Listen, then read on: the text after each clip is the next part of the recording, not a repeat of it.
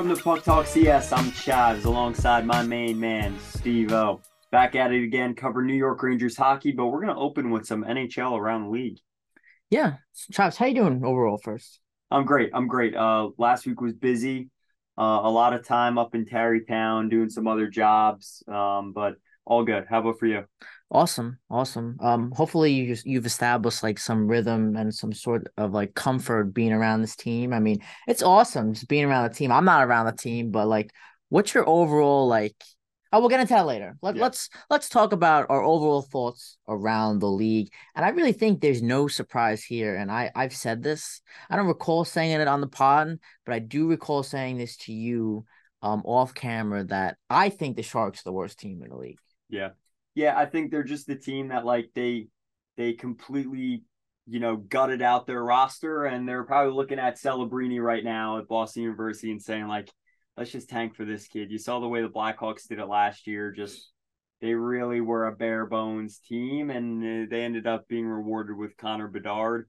That's not necessarily the way everything shakes out all the time. The Sharks were a team that was in the running for Bedard as well, but yeah, Celebrini, this kid's already popping off in the NCAA for, I believe, Boston University. I'm almost positive of that. Playing alongside Cole Eiserman, too, who's also one of those top prospects. So, listen, Sharks not playing well. Blackhawks, actually, I think there's a few teams, the Predators, the Flyers, I think the Columbus. Blue Jackets, yeah, like they're teams that they come into the year, they have something to play for. Let's start off hot. They got some energy and juice because it's like we got Fantilli. We have a few players that are looking to play a little bit better. Provorov for the Flyers, like a Konechny.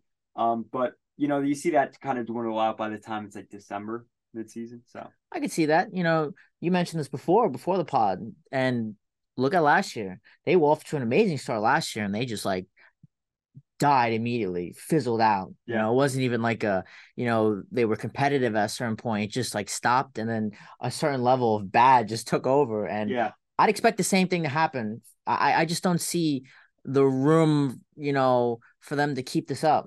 Well, the conversation too at that time was like, the Flyers and the Devils, who's going to have the continued success. And that was very evident later in the season. There's no Like the question. Devils became one of the best teams in the league.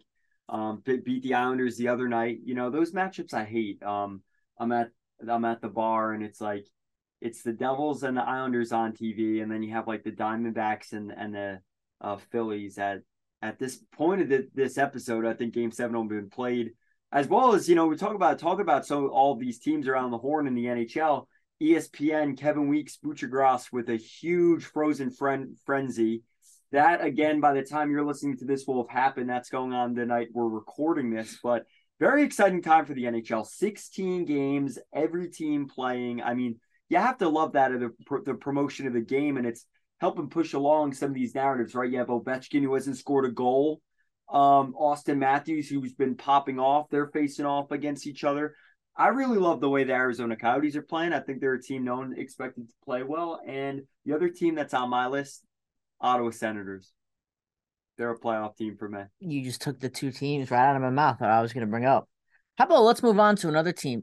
For me, this is surprising, and we got a glimpse, from Saturday night's game, and not really for you. I know you have an opinion on this. You did call it on the podcast before this team played their first 5 games or so. I'm surprised the Seattle Kraken have gotten off to a slow start. Now you look at teams like the Oilers. The Oilers, they're not bad. They're just off to a slow start. You could say the same thing about Pittsburgh too. Mm-hmm. I'm more confident in the Oilers than Pittsburgh, but this Seattle team is really off to a slow start, and we saw that, on all quarters of the game, all aspects of the game when we played them. And you look at all the other games they played, really just slow start, and they just look, like they're lacking effort, Chives. And kind of they're not expansion brothers, so don't get me wrong. I know that term isn't proper here, but they're kind of like expansion sibling in the Vegas Golden Knights, undefeated. And it's funny because I think for Vegas, I didn't think they were the strongest team to win a Stanley Cup in the last few years. I think things opened up for them in the Western Conference, right? Like they've downed some big name teams, but they've also had some tough losses in the postseason. In recent years, 2021, like they lost to a Montreal dark horse team. That was a really weird Like it wasn't a conference final, it was like a semifinal. Yeah. But I mean, they start the season undefeated. It's crazy to me. I mean, you even see with the Panthers, they actually have some, they're selling out crowds now. That's been exciting. Vancouver's off to not the worst start in the world. So there's a lot of interesting storylines going on in the NHL right now. I don't know if you want to swing it to the New York Rangers, the blue shirts right now. I'm ready to jump in. That's what we're You here brought for. up the Kraken. Jonathan Quick played really well against them, and I thought he played well against the Predators in relief of Shesterkin. He didn't have the best preseason. That was evident. And something to take note of, Edmonton Oilers, by the time you're listening to this episode, we have not watched the Calgary Flames yet. They'll have played them, and they'll be looking towards Edmonton. No Connor McDavid. That's a big game. You got to take a game up there. I mean, the Rangers, the last number of years going on this road trip have had some exciting games, but I don't know the exact record. The one thing that stands out in your mind is when the Rangers were up 4-1 in Edmonton and then they lost. I think that was 2 seasons back, and they haven't won a game up in Calgary in a number of years. So this is not, it's the toughest road trip in terms of miles. It shouldn't be the toughest in terms of what they're looking at and the teams they're playing right now. Steven, what's your take on the next 2 games? I mean, by the time you listen to this again, Calgary, they play Calgary, but this is a road trip that you kind of want to get these points now because you're going to be having more home games later in the year. I like that point you just mentioned. And again, this really doesn't have to be harder than people would assume, at first glance. And I think one thing that I like in particular is that to start in these first 5 games, Laviolette has set a clear tone in how he wants to run this team. And I think that is that we need to give guys the opportunity. And let's say they come up and they strike out big time. We need to give them the opportunity to rebound. You take a look at that Columbus game, they come back. I wouldn't want to say they rebounded, but they do take the home opener. A win's a win. They come out. I mean, not to say we thought that we were underdogs against the Predators, but Predators, I mean, that was a really lopsided game, terrible game. We come back and we have a good, strong rebound against the Kraken. So I think there's this strong reinforcement, and I like this idea of giving guys opportunities to rebound and, not just abandoning ship. I think it's really easy to abandon ship, and especially on certain concepts. But I like this strong foundational, not to say that we need to rebound off last game, but let's say we do lose tonight against the Flames. Rebounding against the Oilers is so important. And especially you have to take advantages when they're given out. And Connor McDavid is a player that has killed the Rangers on multiple occasions when we play them. So again, we do got to take advantage of that. But I do like our odds against Calgary. Calgary is a team that has fizzled out these last year and a half. I don't think they've just lost their momentum. Again, we'll see if they can maintain that throughout the course of the season. But I kind of want to go back to that point on Laviolette. How do you feel that he's kind of set this tone of giving guys the opportunity? And I got a couple guys that I want to talk about for sure on our team, but I'll give you a moment to respond first. Yeah, I think the true mark of success in an organization is looking within, right? The only way you can improve yourself mentally, physically, improvement comes from within. It can't be, oh, we're looking at this team and trying to do what they do. And I think that's why I enjoy observing this the process Pierre Laviolette's instilling in the team. It's the Lions are starting to formulate an identity, and you're seeing like it only took 5 games. If you left these lines together for a few games last season, they probably would have formed an identity. The reason the kid line worked so well as a checking line as the third line on the team was because Gallant seemed to never really touch that at certain points. You get a 3-week stretch where the kids were together. No wonder they were playing all right. They were used to playing with each other. You didn't have that at points, though. You had the Pacific Coast trip last season. Kako played with Zibanejad and Kreider.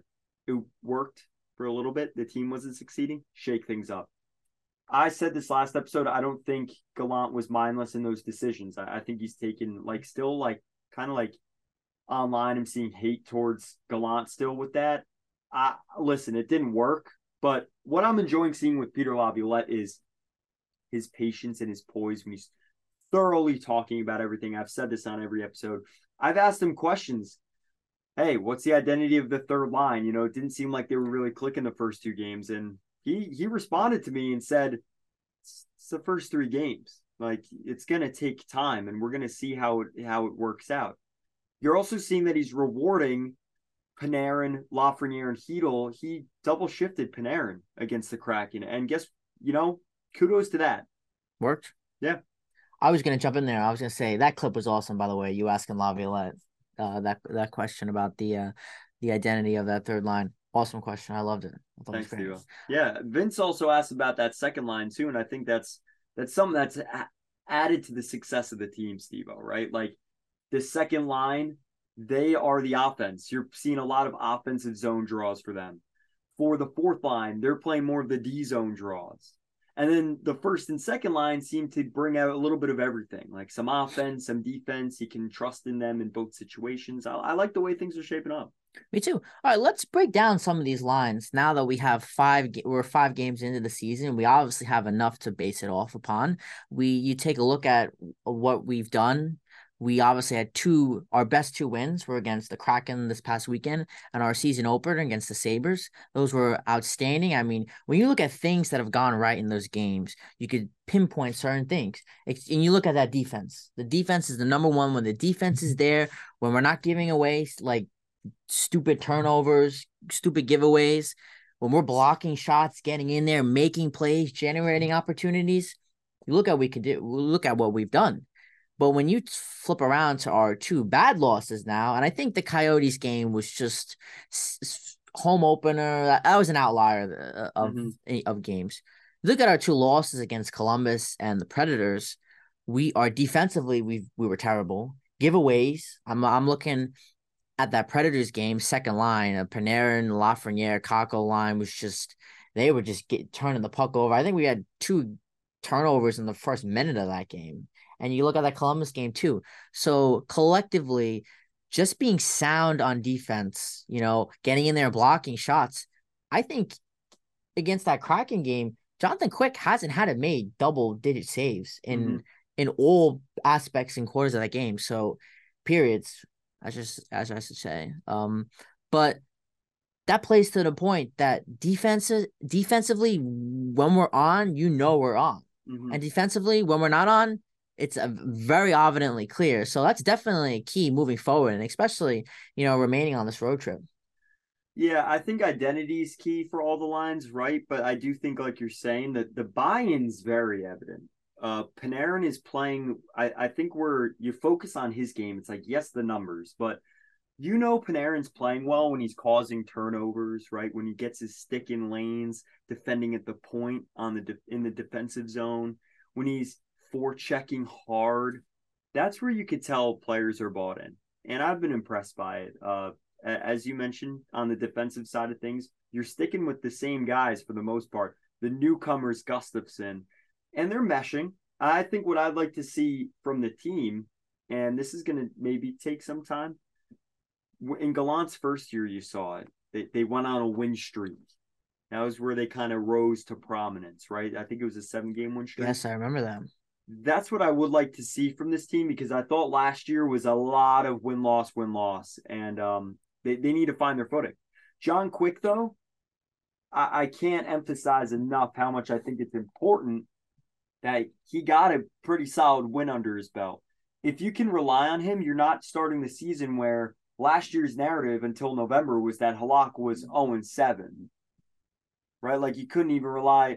It wasn't that you couldn't rely on your backup. The team in front of him wasn't performing to that. So I think it's nice to see the team win convincingly with the backup keeper in net.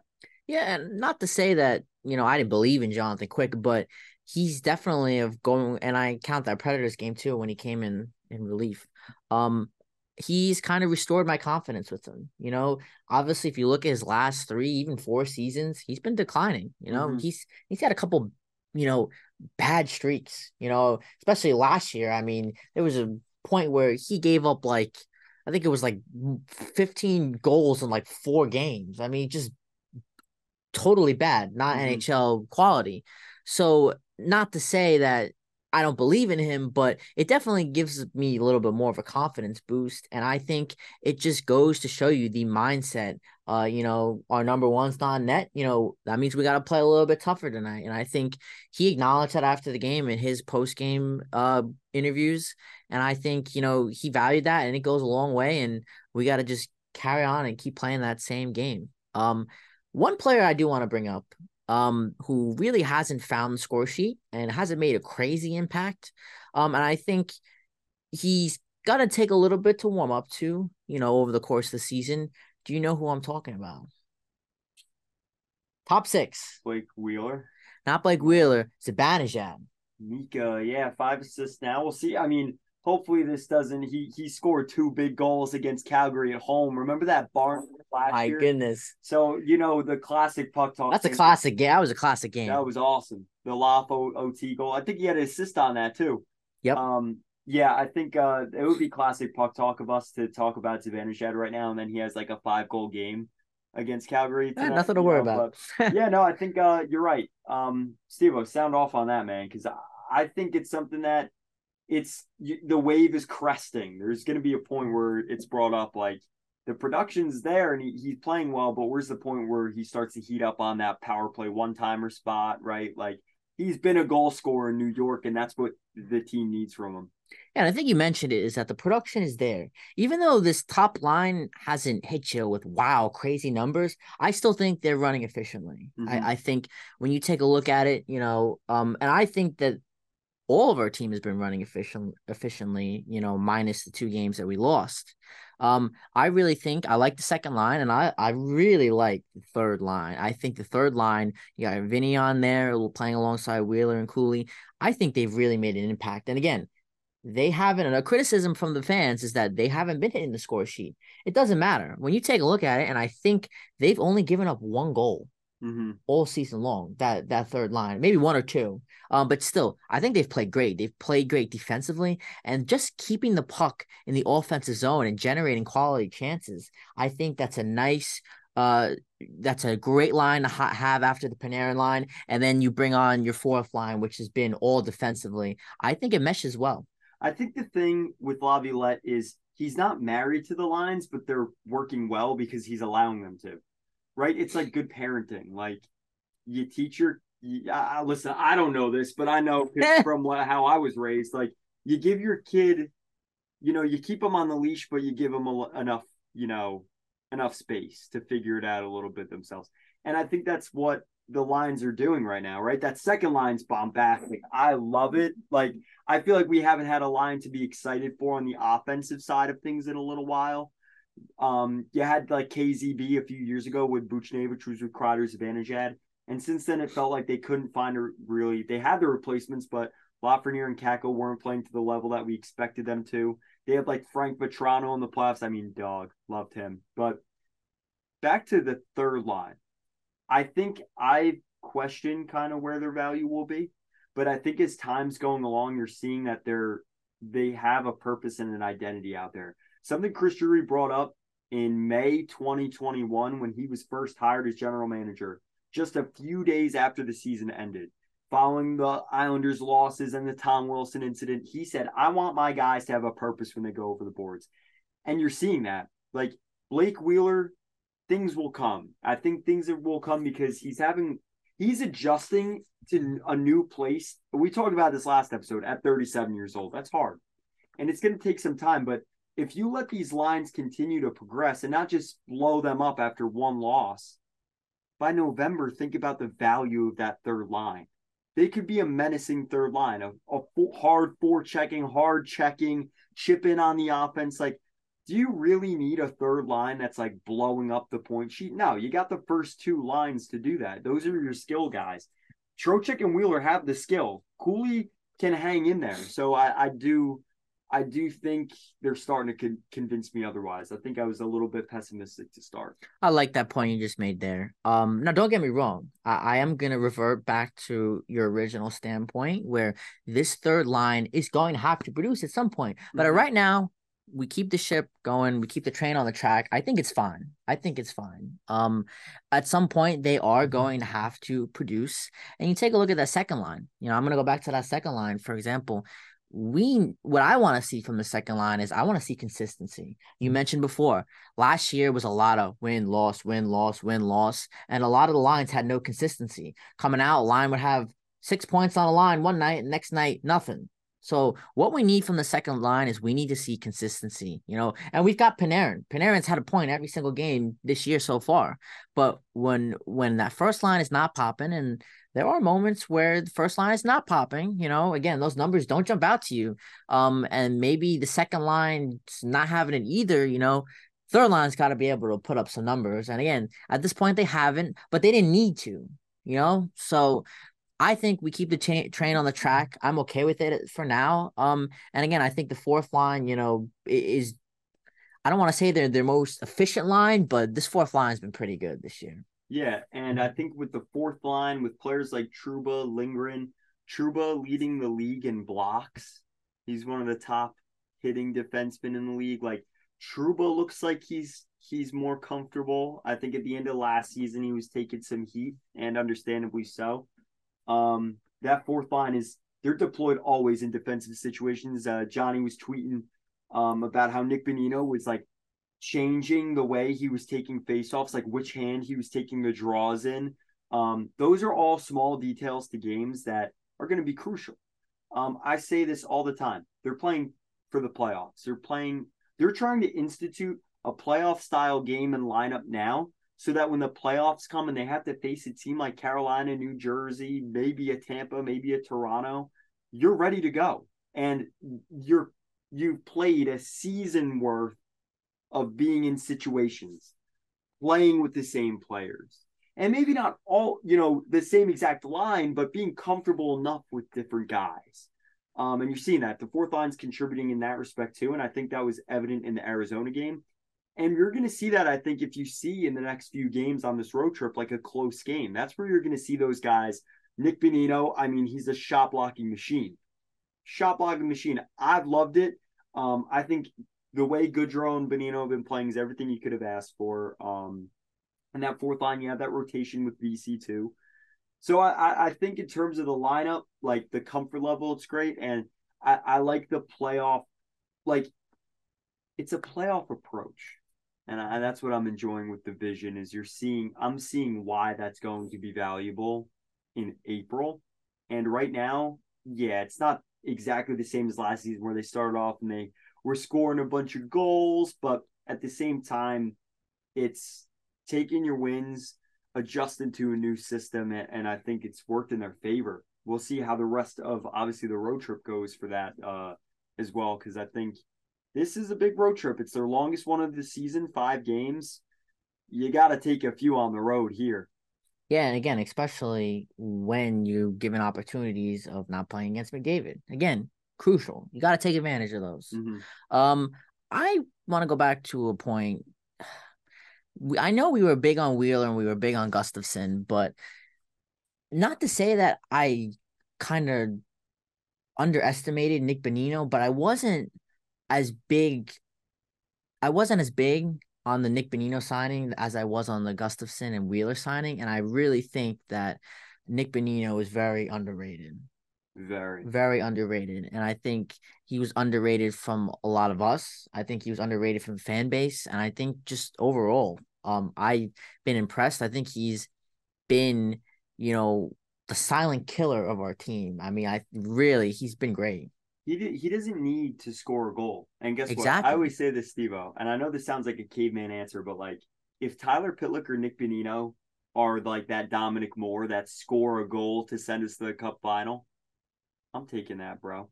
But at the same time, do you find them in that situation often? No.